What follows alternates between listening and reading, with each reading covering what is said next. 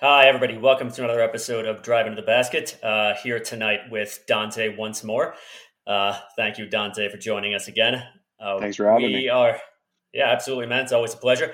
We are recording this shortly after the Pistons lost to the Hawks, and right now, really just should establish this for what we're likely to be talking about in this episode. You have two pretty angry Pistons fans right now, and the Yeah. object of that, yeah, the object of that anger is the Pistons head coach Dwayne Casey.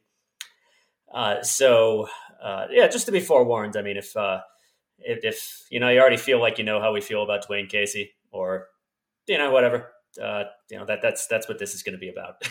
So.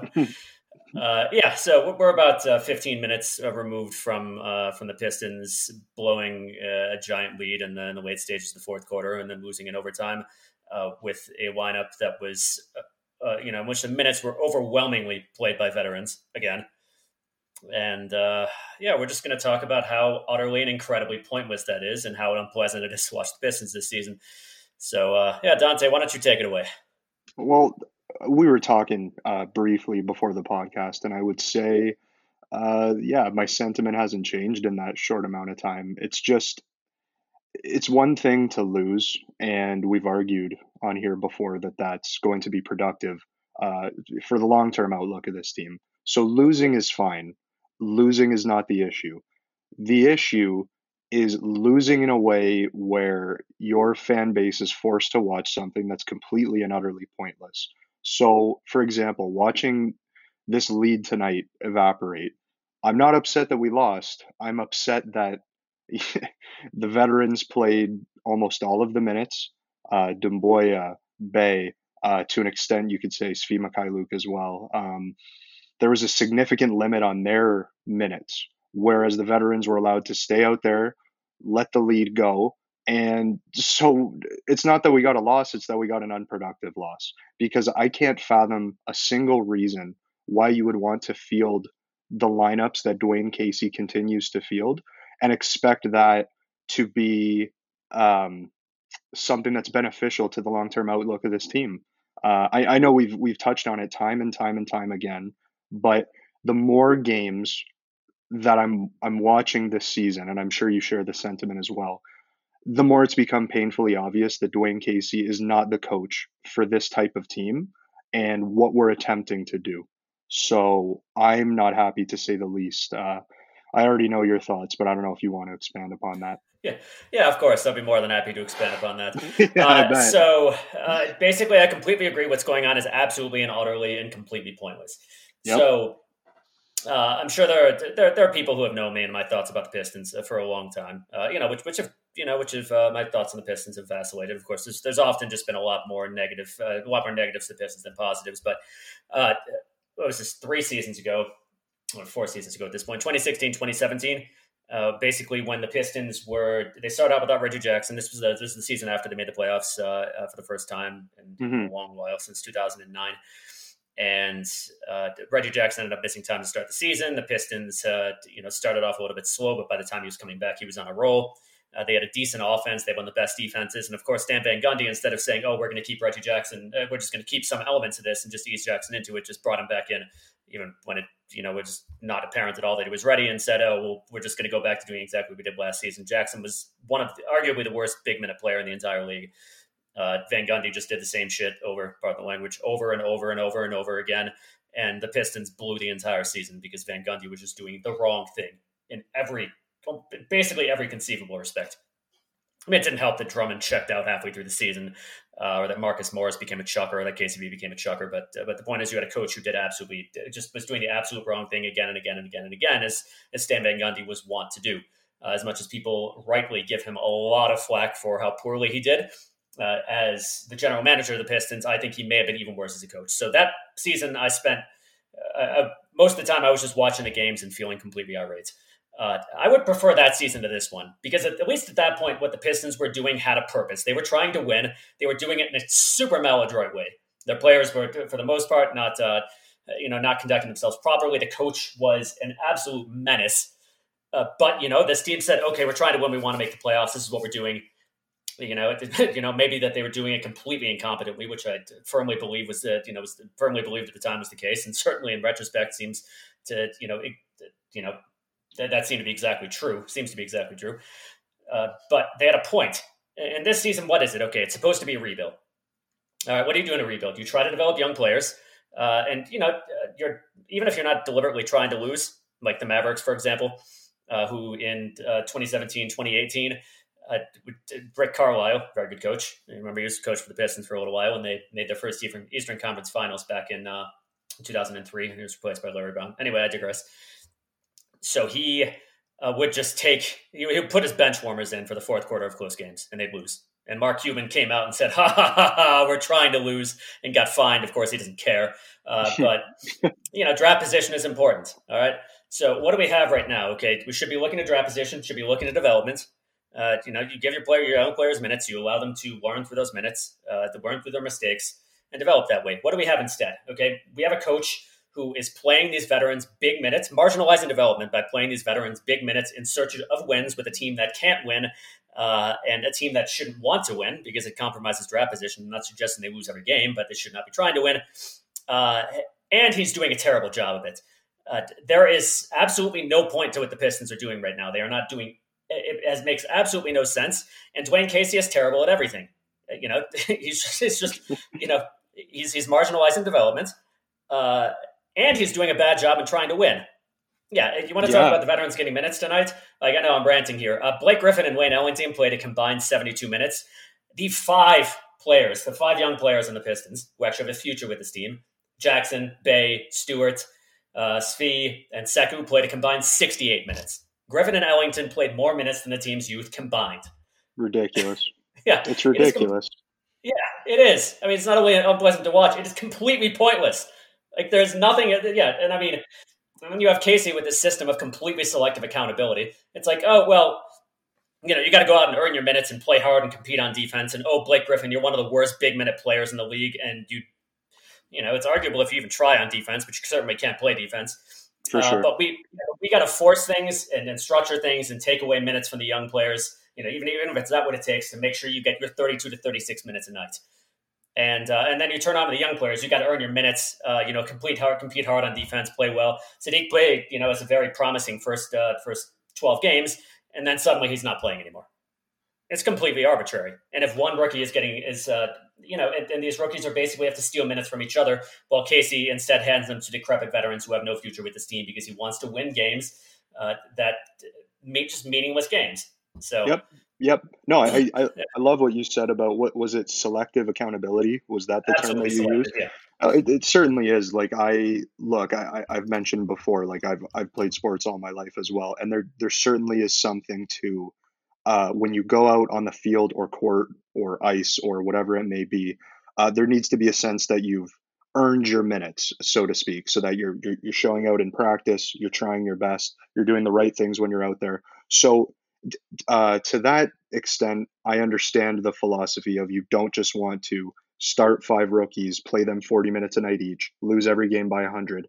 I get it.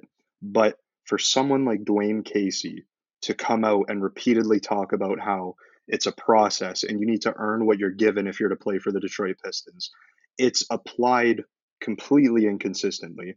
So Killian Hayes, for example, I know that you and I and Tommy as well, we don't mind that he struggled early because, he's a rookie point guard coming from overseas, shortened off season. That's going to happen. But there's absolutely no case to be made, given what we've seen in the games, that he earned his minutes because he was maybe the worst player I've ever seen. And he earned the start every single game that he was available. Whereas someone like Sadiq Bey outperformed him by every conceivable metric, whether you're talking about the eye test or you're talking about statistically. And he's reduced to now basically closing in on a third of the way through the season, spot minutes off the bench. So he's played 22 minutes over the course of the last 3 games. 22. And there you go. And you could argue, oh, he's hit a bit of a cold streak, but who doesn't hit a cold streak? DeLon Wright is on a permanent cold streak, and he continues to play. Blake Griffin, I have his jersey hanging up in my room. I love him to death. I respect him as a competitor, as a player, as a student of the game. I think he's especially as an ambassador for Detroit too. I think Blake Griffin is a phenomenal person, but if you're going to go be Dwayne Casey, come out and say Blake Griffin is earning his minutes, then we're not watching the same game, and quite frankly, we're not even living on the same planet. So if you're going to have a hard line philosophy like Dwayne Casey clearly has about who gets to play and who doesn't, it should at the very least be applied somewhat fairly and somewhat consistently. But he's shown time and time and time again that he makes up his mind clearly before the season has started on this is what I like, these are the lineups I like, this is who's going to play, this is who's not going to play, and we see the results, and the results are what we get tonight. So I'm beyond frustrated, and I think that the removal of Dwayne Casey as the head coach would probably alleviate a lot of this team's issues, because like we continue to say, losing is one thing, losing in the manner that we saw tonight is a complete other thing. Yeah, and I think a lot of us hope that, okay, after game 2 against the Cavaliers, where he did this exact same thing, where the only difference was we had 2 overtimes in which to play only his vets. Yep. Just more time to do it. Yep. More time to be incompetent. Yeah, exactly. So we thought that okay, like the next game, Griffin is out for load management, Rose is out for, I don't know, some very minor injury. It's like, okay, maybe Troy Weaver came down on him, or maybe something's going to change. And it's like, okay, maybe it changed for a little bit, but the last 3 games we've seen all vet lineups. We've seen the veterans play more than 70% of the minutes. We've seen the veterans take well over 70% of the scoring chances. Now, what I will say about Killian Hayes, it's like, okay, you draft the guy number 7, you want to be playing Rose off the bench, you have a right, sure, but okay, you give him. Hayes only played 6 games. He didn't play big minutes, and when he was starting, he was the 5th most important starter on the floor. I mean, sure. Like Griffin would even ignore him at the 3-point line. I agree. I agree. Yeah, so another thing, when it comes to Casey coming out and saying, well, as long as Blake can play, he's going to get minutes. Okay, fine. Just that statement in and of itself in a vacuum, fine, makes sense. Okay, you've got Blake; he's a big name veteran. He's a big guy on the team. He's probably the leader of the team. Whatever, give him minutes. Fine, giving him minutes makes sense. What does not make sense is force-feeding him minutes, giving him more minutes than really only Jeremy Grant gets more minutes, and Grant deserves them unequivocally. Yep. Unequivocally. So it's not just giving him minutes; it's giving Griffin a ton of minutes, a big role, and he's on the floor in every key situation. That is different from just giving him minutes. And he's been awful. He has been one of the worst big minute players in the entire NBA. So. And he's almost invariably well worse than his very poor raw stats would indicate. So so just back to what it comes where it goes with accountability. It's not only does Casey not practice what he preaches with his side, not only is he not consistent with that, but a player can have a good game and then be rewarded with a virtual DNP for no reason. It's completely arbitrary. All right, so Svi against Milwaukee, 18 points. He only got 18 minutes for some reason. He did really well, and then Casey decided, I'm just not going to play him for the rest of the game. And then he didn't get until garbage time in the following game, so that Casey could play Wayne Ellington big minutes instead. Wayne Ellington, who has no future with this team. Mm-hmm. I'm not sure if Casey noticed, but this season is. It's like he's going to play Wayne Ellington because he wants to win. I'm not sure if you noticed that development is key. Wayne Ellington has no future with this team. This team is not going anywhere in the win column, and frankly, it should not be trying to go anywhere in the win column. So, but yeah, it's like 18 points in 18 minutes, led the team in scoring, and then didn't get to play until garbage time in the following game. It is completely arbitrary. It's like there is no real reward system. Like Sekou, it came out, this is one of the beat writers, I believe this was Sankofa who said this, is that Sekou isn't not getting minutes because he's not trying hard or because he has poor work ethic. He's not getting minutes because the Pistons are trying to win, and Dwayne Casey feels there are better options, which is a completely insane. It's like, I'm not calling what Sankofa said insane. I'm saying that is an insane philosophy. So, well, certainly it is. Did you happen to see Steve Kerr's quote? It was either last night or early this morning. It's about the importance of getting time for the younger players or giving them a shot, I believe. I think what he said was, if my life was on the line based on needing to win a game, and I had to win this game at all costs, this is probably not the starting lineup that I would roll out. But I do recognize that the long-term future of this team centers around these players, and so it's important for me to give them minutes and to allow them to build chemistry within each other. So that, to me, delineates someone like Steve Kerr, who's a multiple-time champion and widely regarded as one of the best coaches in the league, maybe of all time, versus someone like Dwayne Casey, who wins Coach of the Year and then gets fired. It's Dwayne Casey's incredibly short-sighted, and that quote by Kerr someone who knows how to coach a basketball team, just highlights the ineptitude. Yeah. It's a Yeah, team that can win. That team can win too. absolutely, Yeah. absolutely, it can. Where Yeah. Kerr realizes, hey, are we going to win it all this year? Probably not. And is James Wiseman's development more important than whatever veteran big we have coming off the bench who might provide a marginal increase in our win percentage, our win probability percentage? So that really highlights the difference between why the Warriors are the Warriors and why the Pistons have been the Pistons and continue to be the Pistons, um, basically ever since the going to work team was done. It's this cycle of hideous ineptitude where the team can't quite decide what direction it wants to go. And Dwayne Casey right now is illustrating that ineptitude to the highest degree. Quite frankly, I'm getting sick of it, and I'm going to continue to watch because, like you said, you want to stay informed for the podcast just because you love basketball and we love the team. But when I've spent the past 2.5 hours watching what I've watched, it doesn't leave me with a good taste in my mouth. Quite frankly, it makes me feel like what I want as a fan is fundamentally disconnected from what the head coach is trying to do. And what Troy Weaver has sold, which is, even though he hasn't come right out and said rebuild, he's made it very clear through his actions that the team that we had last year was not the team that was going to do anything. He basically completely blew it up to the best of his abilities. And Casey is not holding up his end of the bargain. So I'm beyond frustrated right now. And I don't see a solution that doesn't involve firing Dwayne Casey. And honestly, I can't imagine that Troy Weaver has in his mind that his championship winning head coach is going to be Casey. But I suppose that remains to be seen as well. I've seen crazier things from this team. So Oh yeah, that's where it's I'm at. Yeah, the Pistons have not had a capable head coach since Flip Saunders. That was 2000 and wait, was he still around in 2009, or was Curry already the coach? Whatever the case, it's been well over a decade. The Pistons have had a succession of mediocre and competent head coaches. Let's talk about Weaver a little bit later in the episode because I honestly think he has more culpability in this. But when it comes to Dwayne Casey, all right. So Dwayne Casey, I remember back in 2015, watched the playoffs, watched the Raptors completely collapse. I believe they were the third seed, completely collapse in the first round, get swept by the Wizards because Dwayne Casey's offense more or less revolved around isolations by DeRozan and Lowry, and it wasn't working, and his offense wasn't working. And characteristically for Dwayne Casey, he changed nothing. He just did the same thing over and over again. And I remember thinking, they have got to get this guy out of here.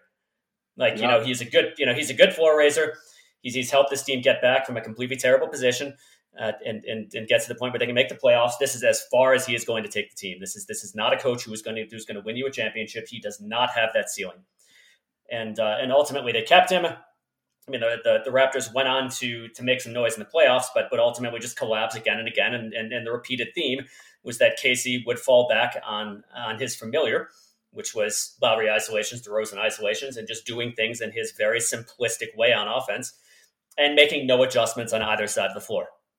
So, when it comes to 2016, okay, they win what was it in 2016? I believe they beat the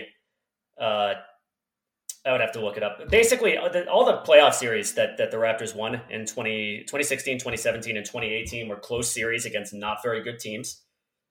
They played a 7-game series against what I believe were the 43-win Pacers in 2016. They played a 7-game series that year against the not very good Miami Heat. Yep. The next year, I believe it was, and then they got, they managed to win 2 games against the Cavaliers, but they got destroyed in the first 2 games and wrecked in the next in games 5 and 6. They played a relatively close series against the Bucks, 3 of whose top players in minutes were Thon Maker, Tony Snell, and goodness, I don't remember another super unremarkable player. And it's just like, and then they got annihilated by the Cavs. And in the following season, again, some unimpressive wins, annihilated by the Cavs. And then Casey finally got fired. But as we've said before, I mean, Masai Ujiri took steps to protect Casey from himself in that final season. He got rid of these veterans whom Casey loved because Casey, if we've seen it, is going to fall back on his familiar, and his familiar is his veterans. And so the young players got to come in and get their time. And he also said, well, your offense sucks. He all but said this by what he did. Your offense sucks and you just can't do it. So we're going to this is going to be a new offense, and I'm not going to let you plan it. So that went to Nick Nurse, who did clearly, became very clear the next season that he was the true power behind the throne, so to speak, as far as Casey winning Coach of the Year and the Raptors having their best season. The offense went from just complete rote garbage they're kind of rote garbage that Casey just did over and over again, that would persistently collapse against good teams, and just didn't have the dynamism to survive contact with a really good defense, especially because Casey couldn't make adjustments, to a modern, fast-paced offense based on efficient shot selection, ball movement, and faster pace. And the Raptors scored about 5 more points per game than they had in the previous season. And then Casey fell back in his typical bullshit. Sorry, I keep swearing. He fell back in his typical garbage in the playoffs, and he got fired. And what's often brought up as an example is the third quarter. I believe this was Game 2 against the Cavs, in which Kevin Lowe successfully posted up CJ Miles, whom Dwayne Casey had assigned who was playing at power forward against Kevin Lowe for no reason. Posted him up 4 times over the course of 3 minutes successfully, and Casey did nothing. That's just typifies Dwayne Casey. So I didn't want him as coach in the first place. I was like, this is a mediocre coach. His flaws are known. They become more and more pronounced as the league has gravitated more toward analytics and spacing. And it's more important than ever to have a coach who's very good on offense, because offense is key.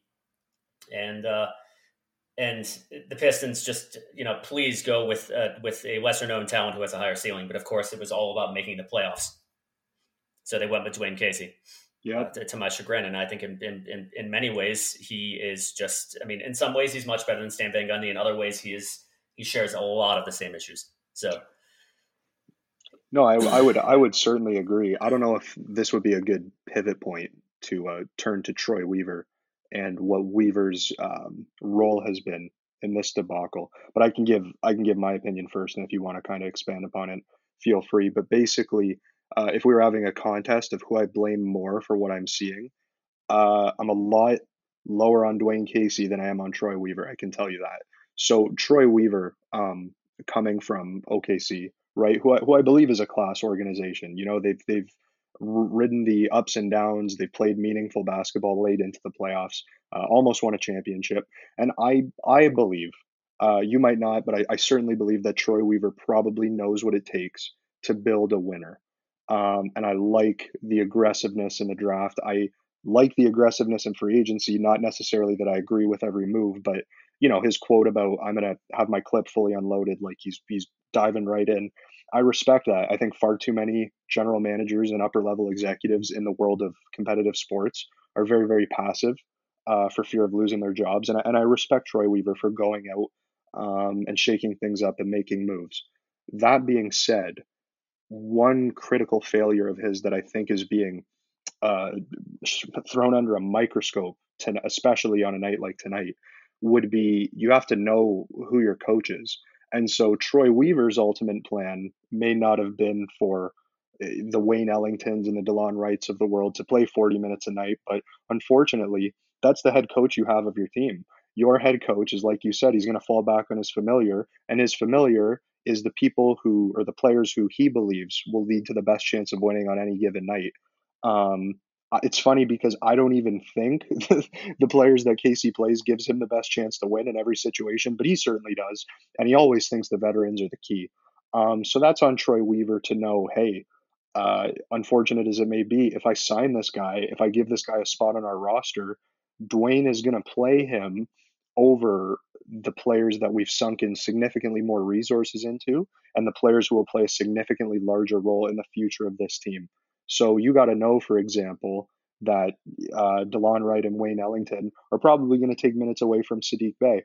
And because of the way Casey likes to run his offenses, when you do make a good signing, and in my opinion, Jeremy Grant was, I've gotten higher and higher on him as the games have gone on, and I think most improved player is between him and Wood. Like he's kind of running away with it a bit. I would even argue that he's beginning to creep into all-star, third team, second team, all pro levels of play right now. He's been absolutely incredible. But because of how Dwayne Casey runs his offense, you'll see 12 points on not a single missed shot for Jeremy Grant in the first quarter. And then he doesn't, take another field goal until halfway through the third. Like it's mind boggling.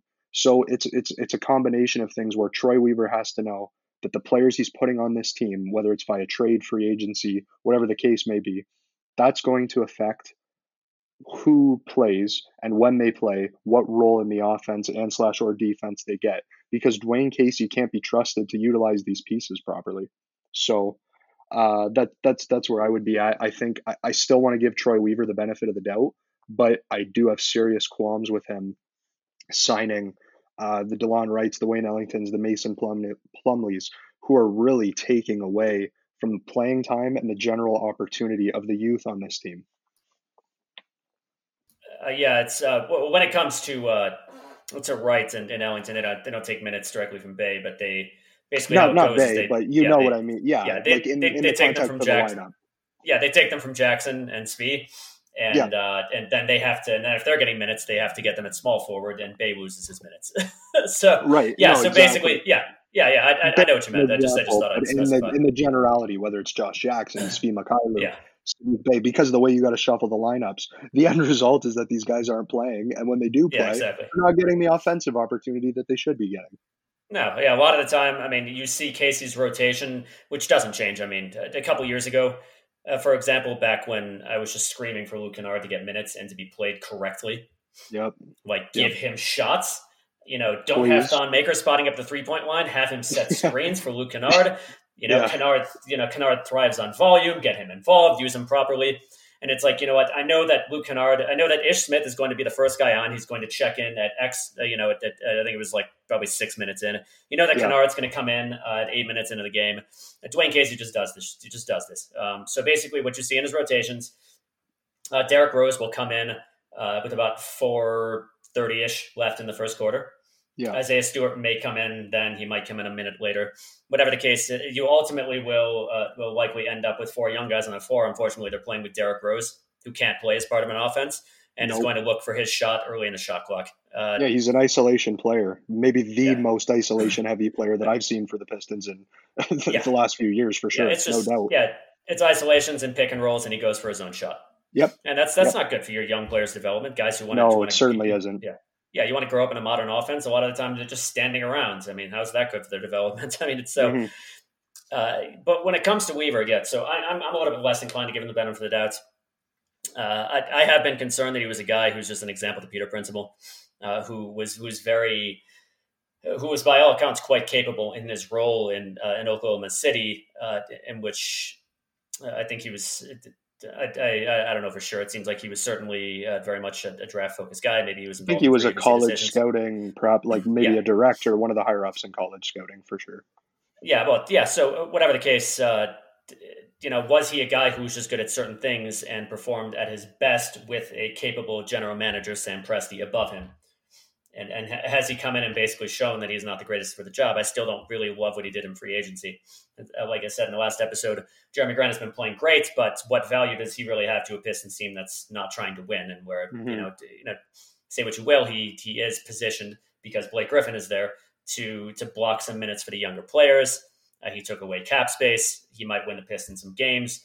Goodness forbid they get a really good young player next. Not goodness forbid that, but goodness forbid a situation in which, sure, you get a really good player in the draft. That's great, of course. Maybe Hayes plays better, also plays well next season. Also, that's great, of course. But what is the situation then if Jeremy Grant is playing well and suddenly these games the Pistons have been losing by a small margin, some of them become wins, and the Pistons win 35 games? Yeah. Then Jeremy Grant was a disaster. Yeah, no, for sure. So there's that. There are some other things I really didn't like that he did in the offseason. Well, in the first place, like just blowing all the cap space was just weird. And he made it very clear this is, a compete while rebuilding. That's the directive. If he had told Casey, I want you to prioritize development, and that's a priority, I got to think the Casey would be doing that. I think that Troy Weaver was the progenitor of that policy, and that he also, as you said, deserves some blame for giving Casey this many veterans, because we know throughout Casey's entire tenure, if he has these veterans, he will parade these veterans. I mean, it's just what's going to happen. Wayne Ellington came back to Detroit because he knew he would play. Yeah, he knew he'd play a lot. Yeah, as it was put by, I believe it was James Edwards, is that Ellington wanted to come back because he really appreciated the opportunity he got from Dwayne Casey 2 seasons ago in 2018, 2019. And goodness, is he getting that opportunity? Oh my God. He had more shots than Grant at one point. He had more shots than Grant for like a significant part of the game, and I just couldn't wrap my go ahead. Yeah, Sorry. Casey doesn't coach that closely. He doesn't. He doesn't. He doesn't coach. He doesn't coach in the way that gets the most out of his players. And I don't, reiterate, neither one of us cares about the loss. We just No, care about the fact absolutely that, not. yeah, you're starting, it's like you're starting five veterans. I've been racking my brain for an equivalent of example of a team in the first season of the rebuild, of a rebuild that is starting at five veterans. It Oh, makes absolutely. no Yeah. sense. So, yeah. So, in any event, yeah. So that's where I'm on Weaver. I think he might have some culpability in it, Oh and no, he might. He might. Well, look at the last Hawks game we played. The mood surrounding that game, even though the result is the same, we lost both of those games. But the mood surrounding the last Hawks game, where you got a good showing from all of your young players, and you lost in a highly competitive manner. Nobody's upset about that. Whatever social media you're checking, whether it's this podcast, just talking to your friends, whatever. Nobody's upset about the fact that they lost, and nobody's upset about how they lost. But that's a complete 180 from what we saw tonight. And so, even though the result is the same and the result is fine, it's okay that we lost. I think yours and I's problem is how we got there. yeah, it was a pointless loss. It was a loss Absolutely. that had no positives of any kind besides the fact that it was a loss. Yep. It's like, Yep. yeah, you could have lost this game while giving adequate opportunity to the young players. Instead, they got minimal opportunity, Yep. just minimal opportunity. And on top of that, with Casey again, yeah, he's just not a good offensive coach. The guy is not a good offensive coach. He does not run a good offense. He does No. not run. He does not run a specific offense. It's just possessions get lost. Stupid stuff happens. He falls back on isolations constantly. Like in like that last play of and this is just basically just me complaining about how bad Dwayne Casey is again at everything, including when he's trying to win. It's like you've got the last possession.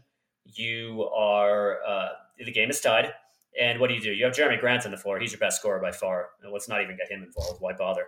The play is Yeah. clearly centered around Blake Griffin trying to post up. That failed, so Rose goes on an isolation. Brilliant. Yeah. Absolutely Absolutely brilliant. transcendent coaching right there. Your best Yeah. player is on the floor, and you relegate him to standing in the corner. Which, quite frankly, I don't know if you noticed, Jeremy Grant doesn't seem to have a lot of like plays ran for him, which I think is very very odd considering the level at which he's playing. So I know I'd left a comment earlier. I mentioned it. I saw some people talking about it on Twitter too. When you start the game like 5 for 5, you got 12 points. You're looking absolutely outstanding, and then you proceed to not have a field goal attempt until like the third quarter. That's coaching. Like you can say what you want about Jeremy Grant's assertiveness, but I think you need to know your players. You need to know that Jeremy Grant is burning hot right now, and you should be getting him the ball at all costs. But instead, he's forced to get the ball off these dribble handoffs and stand in the corner, and we can watch Blake Griffin post up from the 3 point line, or Derrick Rose kind of do the jerky whatever, kind of get into the lane and throw up a floater. And whether they go in or they don't, it's just frustrating to see a player who's blossoming while simultaneously being stifled. So he's not blossoming quite as much as he could be. And I know we just spoke about what is the long term value of Grant, given that the team isn't actively trying to win. But I will disagree a little bit because I think there's value in, if Jeremy Grant keeps up this pace, he'll probably be third team All NBA. I know that's extrapolating out a bit, but that's Yeah, the I don't know level he's about playing that, at. but Well, I don't know. That's the level he's playing at right now on both sides of the floor. I'm not sure. Um, I mean, I think he would have trouble getting an All NBA selection for one of the worst teams in the league. I think it's also just worth noting that there are a lot of good players at the wing no, positions that's fair. That's and fair. at But forwards. At All forward, Star I maybe. mean, in What do particular. you think about All Star There's not going consideration? to be an All Star game, so. But I Don't mean, they if still you, get the selections though? I feel like they I'm still not pick All sure. Stars. Maybe they Either will. way, I guess the general sentiment was that he's playing at a very, very, very high level. That was my sentiment. Now, I'm not sure what accolades that's going to bring. Certainly, in consideration for most improved, I don't think there's much debate there. But I think there's value in having a player that good. And I do think that well, clearly he's not adding to the win total because we've only won what 2, 3 games at this point, even when he is playing at that Four. level. Yeah, Four 4 out of games. 15. Okay, so we're at 4 out of 15. So he's not raising the win total that much. And I do like to see him succeed. He's a lot of fun to watch, and to see him relegated to the role on offense that he's been given. I just think someone who's showing that much scoring aptitude should be given a lot more of a quality look in this offense. But there really isn't this offense because Dwayne Casey doesn't really run an offense. It's just kind of, hey, give it to the vets, see what happens. Blake, Derek, you guys choose where we go from here. Well, Um, he runs an offense to a degree, but he's kind of the opposite of Stan Van Gundy. Neither one of them is good at running an offense. Stan Van Gundy would run the offense with an iron fist, call every single half court set from this very short list of plays that yeah. that you get a month to 2 months into the season. Every single team in the league knows what he's going to call.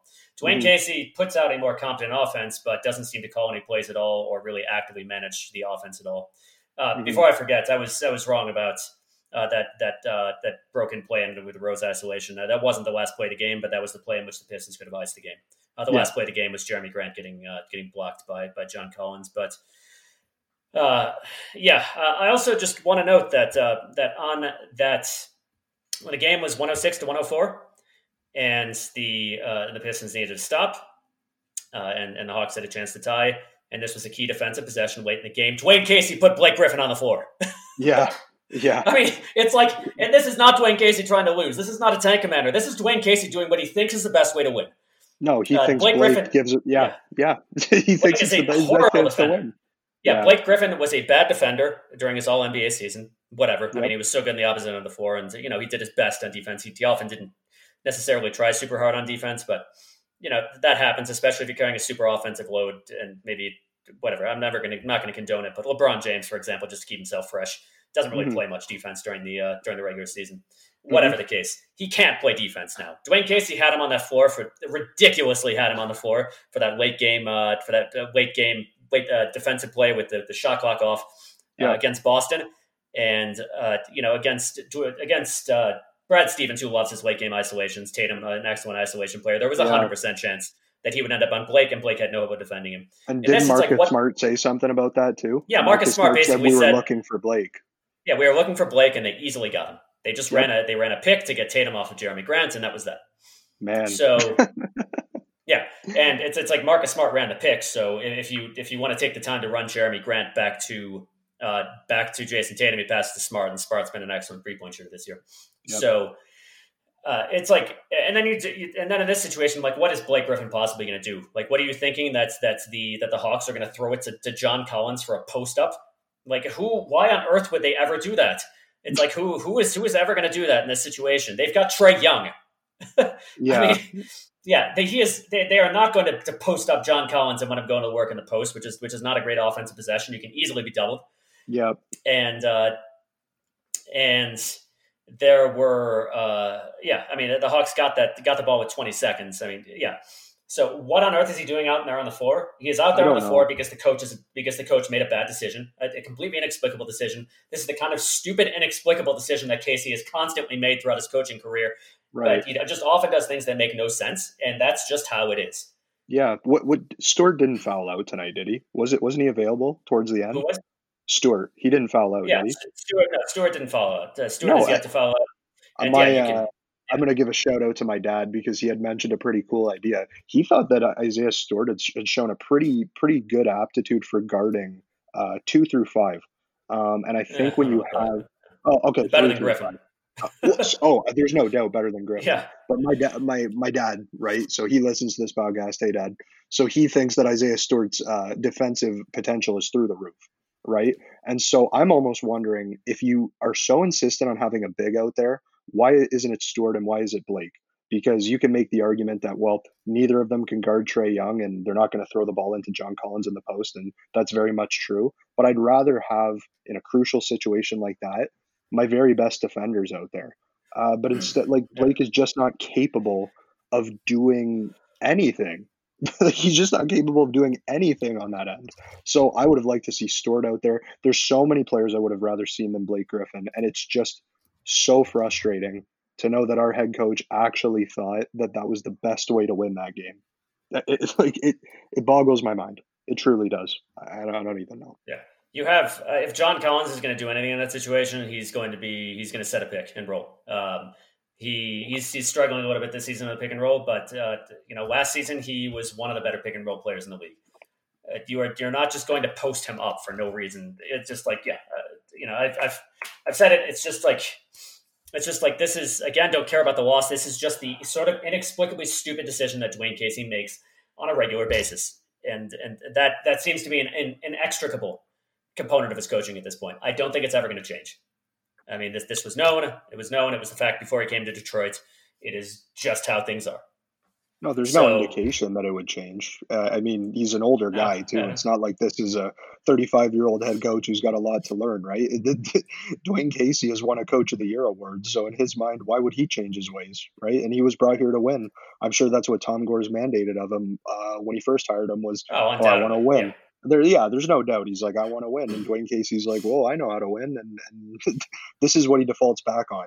And so I've got to wonder, and I'm curious to know your thoughts on this, Mike, but I wonder what the breaking point is, or if you even think there is a breaking point, because I think you and I disagree on what Troy Weaver truly wants. And I don't personally think Troy Weaver is sitting in whatever press box he's sitting in, whether he's watching the game at home. I don't know what he's doing. I don't think Troy is watching this and is necessarily thrilled with what he's seeing, not just because of the loss, but because of how they're losing. And I wonder how that's going to be reconciled between him and Tom Gores and Dwayne Casey. Do you think Troy wants Casey around? I have no idea. And it's worth mentioning with Gores, you don't know what his situation is. He's always been very all about the winning culture. You know, in my opinion, I think the guy's also just impatient. And that's part of the winning culture. We want to just try to keep winning and hope that miraculously something will change. Sorry, you said. I guess I'll rephrase it to be a little more succinct. Do you think that Troy Weaver's ultimate championship coach, like his plan for who he wants his coach to be? Yeah, I don't think so either. No, I don't think so either. I think honestly, I think that Casey, it is conceivable, would just choose to retire regardless at the end of these 5 years. Unfortunately, he's on year number 3. I mean, this is how I picture how Casey was hired in the first place. Tom Gores was watching and saw that Casey was fired, and he's like, woohoo! This guy can help us win. Hell yeah! He did so well with Toronto. He won Coach of the Year. It's like, awesome. Get him for me. I don't care what you have to do. And it's like I said in the last episode, Tom Gores, Casey, when he accepted his Coach of the Year award and made a joke about being fired, and I don't know if you heard about it, and said I was planning on taking some time off until Tom Gores, talked to me, and he really sold me on his vision. Yeah, on his vision of the team, and it's like, I think he sold you on making your bank account $30 million larger. Yeah, absolutely. Well, there's no doubt about that. It's like, what vision? It's like this guy's vision has been a complete and utter disaster. His vision is basically, we want to be the 8th seed. We want to make the playoffs. We have to win now. We don't have a team to win now, but we have to win now.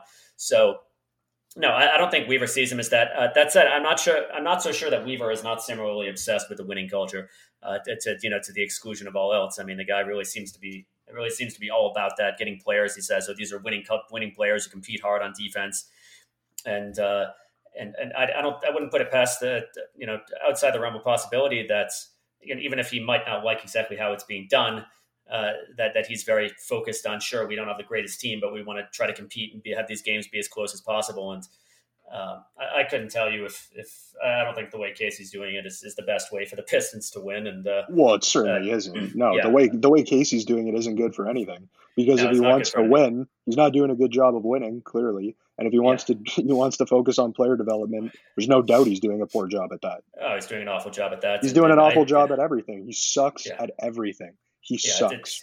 Yep, I agree. I completely agree. And I've said it before, I'll say it again. I think his plaudits as Mr. Awesome development coach are unearned. And that a lot of that development wouldn't have happened if he had still had the opportunity to play DeMar Carroll, PJ Tucker, Corey Joseph. No, Toronto wouldn't have that championship. And I'm sure we're both very sold on that idea. Yeah, I don't even think it's possible. I think it's a likelihood. Even adding Kawhi Leonard, I think you have to be very particular about the kind of offense you run and the kind of coaching philosophy you have if you're going to be serious about winning a championship. Dwayne Casey, I don't think Dwayne Casey would have gotten past. If he were still the coach, I don't think he would have gotten past the second round in 2019. Kawhi Leonard or not, it was, Yeah, maybe he peaks at the conference finals, but I certainly don't think they have a ring. I can tell you that right now. I doubt it even then. I mean, remember it was Game 7, and Kawhi won it at the buzzer with the last second shot in Game 7. Yeah, the triple I mean, bounce there.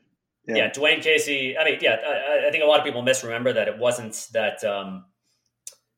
Basically, he made that shot to avoid going to overtime. I mean, they would have Yeah. been a tie game, but nonetheless, I mean, that was how close that series was. Nick Nurse is a dramatically better coach than Casey. You put Casey in that same situation, they're probably out in 5 or 6 games tops. Hmm. And I don't think that Casey would have had anything near the imagination necessary to throw the defense that Nick Nurse threw at Giannis Antetokounmpo. That really, in addition to, sure, some of his teammates just collapsed, particularly Eric Bledsoe, but that was a very innovative defense. It worked. And I don't think Dwayne Casey would have done that. And I'm not going to say, oh yeah, Nick Nurse is so great. Look at it, he won a championship in his first season. Sure, he had he had some better personnel on the team. He had Kawhi Leonard, one of the best players in the world, and he had the Warriors getting injured. I don't think they would have won the championship without that. I still think he's a dramatically better coach. Oh, Than no Casey. way. No way they would have won without Durant and Clay going out. But at the end of the day, they got their trophy, and I'm sure they're not, complaining about how they got there. Like I No, live of in course Windsor, not. Ontario. I'm surrounded by Raptors fans. They haven't forgot. Nobody brings up the fact that KD went out. It's just we the North, and everybody's flying the flag. So Yeah, they're happy. They're happy, and I don't think they would have achieved that happiness if Casey was still the coach. And clearly, I you don't completely either. agree. No, Yeah, and we're seeing it. We're seeing it every yeah. night. Yeah, and Toronto fans are. I mean, there was a lot of frustration. I remember back then amongst Raptor fans with the same thing. It's like Casey just does the same thing over and over again. He does not. He's not imaginative. He does not adapt. Yeah, I mean, I have no doubt that Raptors fans are still happy. I mean, the Pistons, the players, and the fans were still happy. I was definitely not watching back then, but I know this from the 30 for 30 documentary. Their first championship in the Bad Boys era, when Magic Johnson went out very early in the series. Kareem Abdul-Jabbar was in his last season, and it was a much easier series because of that. Of course, the Pistons came one very questionable foul call away from beating the Lakers in 6 games the season before with everybody healthy, but. Yeah, championship, whatever the case. Yeah, I think Nick Nurse is just dramatically better. So, but yeah, I think Troy Weaver has this level of complicity here, and I think that if he really felt, I think it's not out of the realm of possibility. He's just all about the winning culture, and he's not willing to interfere with what Casey is doing. And if that's the case, then I have severe concerns about him. I wasn't a big fan of his offseason. His draft, I think, was okay. I thought it was a little weird that he got rid of Bruce Brown in this Yeah. particular context Yeah. for basically what amounted to a second round pick after he waived Musa, who wasn't great but had some upside, for Rodney McGruder, but who has nothing to offer, and the Pistons, and probably wouldn't have a job right now. So I don't know. I just don't know what to think about Weaver. Whatever the case, maybe he thinks that things are fine. Is anybody going to intervene? Who knows? Is Casey going to be fired? I doubt it. Not this season. But yeah, it's just a mess. So I know you mentioned Isaiah Stewart. Why don't we move on and talk about him a little bit? Yeah. I spoke. Tommy and I spoke about this. Spoke about him a bit. I mean, I really like in the last episode. I really like him as a player. He's definitely a banger. There's no doubt about that. Yeah. He's a super hard worker. Seems to be not only on the floor but super hard by all accounts off the floor. Pretty cerebral. I don't know if I agree about his defensive potential being that high. One of his knocks is that he is not very athletic. He's very strong, but he's not quick. He's not explosive, and he's not a good jumper. I think that'll really limit his defensive potential. I've seen so far in the season quite a bit. Guys just lofting the ball a little bit too high for him to reach, just because he's not a good jumper. He's not very good at getting from place to place. He'll work hard without a doubt, and he's not gonna back down for anybody. But still, my opinion, and this is if Stewart can manage to become effectively switchable on defense and become a decent paint defender. He's struggled so far. I don't care. I really couldn't care less that he struggled, but he'll work hard. He'll work to improve, whatever. But and if he can shoot threes, because I think he'll always struggle as an interior scorer simply because he can't score from above the rim. He's just pretty much got to loft it from a standing position. So I like him a lot, but I think that his ceiling is low end, kind of low cost starter on a good team. Yeah, no, his lack of verticality is certainly going to hurt him on both ends. I would agree with you. And for a guy with that kind of player profile, you'd like to see him be like a bit of a rim runner. And when you can't jump that high, your ability to finish is obviously severely limited, right? And then on the defensive end, if guys are jumping over you, and you can't quite meet them at the peak of their altitude, then that's also limited as well. But I think, and this is just again just from having played sports, and I'm sure you know this as well, whatever sport you're playing, a significant part of defense is your desire to play defense. And I think that the heart and passion and hustle that goes into defending is a big piece of the puzzle. So honestly, when I watch someone like Isaiah Stewart, and I could tell how bad he wants to just destroy whoever's in front of him on either end. I'm a lot higher on his potential because I think a player like that, with the physical tools that he already has, relative to the rest of the NBA, of course, I think he can develop into something that a player who lacks that drive and that passion might struggle to develop into. So No, I I agree guess with that. time Yeah. will tell. Yeah, I guess time will tell. But I think his ceiling is higher because of the effort level. Like that's something that separates the Dennis Rodmans from the Andre Drummonds. Go quite honestly, because I was in a conversation watching the game recently where I said something to the effect of, okay, so Isaiah Stewart's got 10 rebounds tonight, whatever it was, whichever game I was watching. I would rather those 10 rebounds that I've seen right now on my screen than the 20 rebounds that Andre Drummond would give us some nights, right? Because there's something to be said about the quality and the value of a rebound. So whereas Drummond might get 20 when he's like tipping in his own shots and he's getting 3 rebounds on one possession, but he hasn't really helped the team. Whereas Isaiah Stewart's getting 10, but they're coming in limited minutes and they're coming in situations where he's keeping our offensive possessions alive through sheer willpower. He just wants the ball more than everybody else. That's invaluable. And I'm looking forward to him expanding on that skill set, and I believe that he can. So that's where the optimism on him comes in for me Yeah, personally. I agree that that if he is very likely to reach whatever his ceiling is, just because he's a super hard worker. I think that just because as you said, he's not going to be the greatest roll man because you're basically going to have to dish it to him under the basket every time. Rather Yeah, than he's not going to be a lob threat. He'll improve as a post scorer, but really post scoring is not going to be a big aspect of any offense unless you're an amazing post scorer like Jokic or Embiid, who's just an absolute yeah, battering ram because it disrupts the flow of the offense and it's just not a high efficiency form of offense for most players. So I think that spacing the floor is going to be very important for him. Right now, Dwayne Casey has come out and said he's not asking Stewart to shoot because he doesn't want to ask him to do too much. And I guess too much is anything beyond setting screens and collecting rebounds. yeah. That's too I, much. yeah, that's just too much for a guy who clearly, will quail at any additional responsibility, Seriously. thrown his way. It's like, are you kidding me? I think that this can be translated as I want to win Oh games, and my I don't God. want to give him the opportunity to do this because I don't think he's good enough at it yet. No, yeah, if you told Yeah, Isaiah Stewart to go to the moon at halftime, he would go to the moon. Like yeah, that guy would do anything a coach asked. And honestly, I think you and I are in agreement. He wants it bad enough to where if this guy worked at something, he's likely to make it happen. So I know, yeah, we were talking about Casey mentioning, oh, he's probably going to be able to shoot, but right now that's not what I want. I think, and I'll plant my flag. I think that Isaiah Stewart could become a somewhat respectable 3-point shooter in his career, because he sure. just wants it that bad. But He's got a probably decent stroke too. Some guys no, just he don't have the does. It stroke. actually looks nice. He Yeah, took a couple of mid-range shots earlier, and then has he taken a three? I don't remember if he has. he's attempted one. I believe it was late in the One, shot clock. yeah, it looks. Yeah, his stroke looks really nice, which that to me, and he's a pretty good free throw shooter too, which is a Mhm. very good indicator of how you're going to be. Well, at least it is in college. So I think he'll be good. But one thing that we've discussed at length is that your best bet on improving at something is to actually do it in an NBA game. So I don't understand. I even said this tonight.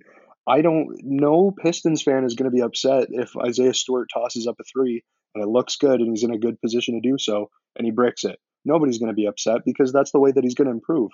And we're obviously not looking to win games or make a playoff run this year. So I don't understand why Casey's not asking that of him. What he should be saying is, hey, look, don't hunt your 3-point shot like your prime Steph Curry. But if it's there, take it. That's what a good coach would say. And because Stewart hasn't taken any, we're only left to believe that he's told him not to, unless it's his last resort. Pretty much. Yeah, I would say that's absolutely certain. Hmm.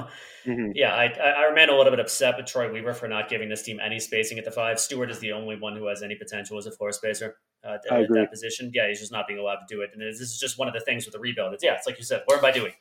Give these guys a chance, give these guys a chance to improve by doing, to learn by doing. And that is absolutely not what is happening right now. No, Instead, it the isn't. Pistons are chasing wins for no reason. Yep. So, Yep. yeah, they can just come back to it again and again and again. It's just infuriating. I don't think we're going to see Dwayne Casey get fired. Troy Weaver's got to do something, in my opinion. But No, it's he does. possible, He's got to sit unfortunately, him that down and talk to him. For it's sure, he does. yeah, it's just there's the unfortunate possibility that Troy Weaver is an unknown quantity. I mean, this is the guy who's been a general manager for as far as the things he has been doing for just a couple of months. Hmm. He's been a general manager in general since June, but in terms of actual operations, beyond just draft scouting, yeah, who knows? It's hard to know. Maybe he's okay with this. I certainly hope not, but maybe he is. Yeah, it remains So to be seen. I'll sprinkle in a little optimism in that I think that we do have a competent person running the team, and I guess I'm basing that off of the winning pedigree in OKC, and not only the winning pedigree, but the fact that they largely built through the draft, which to me, when you come from like a quote unquote small market team, and basically, I mean, when you're managing a team that's not Los Angeles or Miami, basically, I think that building a team is hard, and he was clearly a part of a front office who could do it. So I'm choosing to remain optimistic. I think he has a good vision that he'll be able to execute, but this Dwayne Casey situation right now is highly alarming, and how he ends up responding to it, or what he has to say about it, or how he shows his cards through his actions coming up, that's going to really tell the story. So I'm choosing to remain hopeful. I could be wrong, but we'll have to see. yeah, fair enough. Yeah. Oh, all right. Yeah. Do you have anything else you'd like to talk about in this episode? Um, Dwayne Casey sucks. Sucks, man. I hate watching it. I hate What? watching it right now. Why didn't you say this before? We're already at That's 57 weird. minutes. You'd think Yeah. I would have mentioned it once or Yeah. twice, but no. The only thing I have to say is that obviously we're all going to keep watching. Like, we love the Pistons. At the end of the day, it might seem like we've been harsh, because there's a large contingency of Pistons fans who are really, really. I shouldn't say really, really, but they respect Dwayne Casey and they think that he knows best. And I would argue um, that the argument to authority is not good. And the argument to authority being that just because someone has a credential next to their Oh, name, yeah. or is in a position, right, that says they know what they're talking about, doesn't necessarily mean that they know what they're talking Oh, about. absolutely. I You've seen think that at every level of the world, right? And absolutely. Certainly in yep. sports. Certainly in Detroit sports.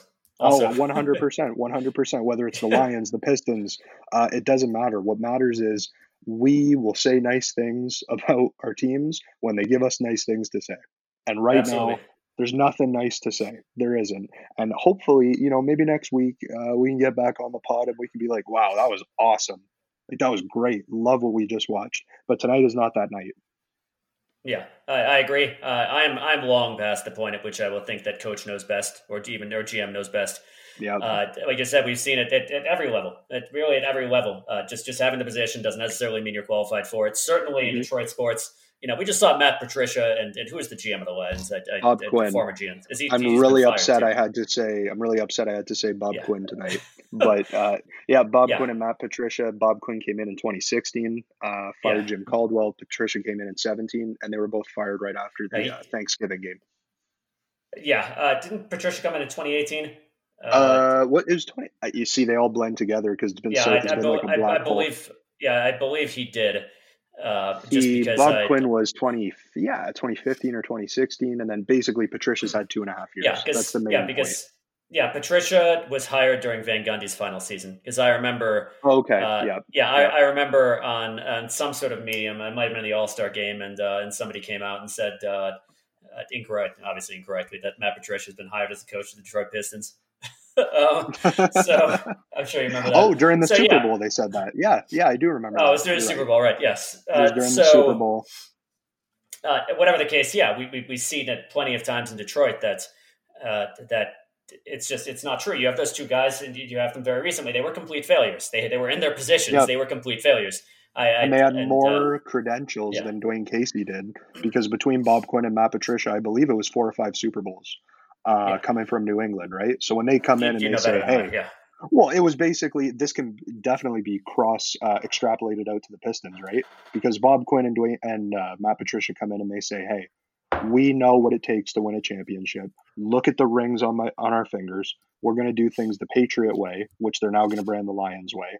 And yeah, that's it. End of story. If you disagree, get out. And players started getting shipped out, and the locker room was horrible. And obviously, the experiment ended in a massive failure, right?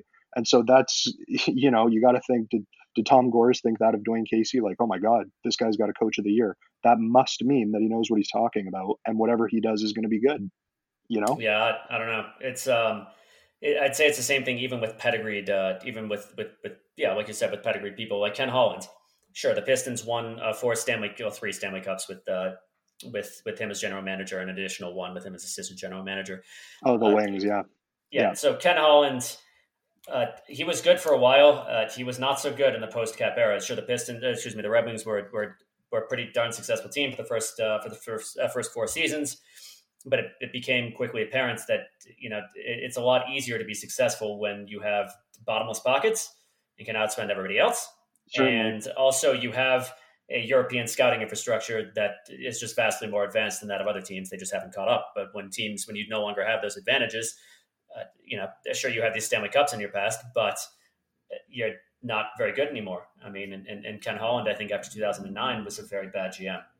So, Yeah. even when it comes to actually directly credentialed personnel, yeah, it's just because they're there, it doesn't necessarily mean they know what they're talking about. So, No, accolades don't mean anything unless you yourself go out and, as the guy, whether that's Troy Weaver or whether yeah, that's Bob Quinn, Dwayne Casey, in the whatever, moments too. Yeah, in in the the moment, not in the moment, past. Yeah, not in the past, you show that you are able to win a championship. Because and honestly, probably the best argument for this whole idea that we've been talking about is that there really haven't been any coaches that have come out from Bill Belichick's coaching tree that have been, even, let alone, let's not even talk about replicating the Patriots' success, just success yeah. in general. They haven't had it, which means that just because you come from somewhere doesn't mean you know what you're doing, right?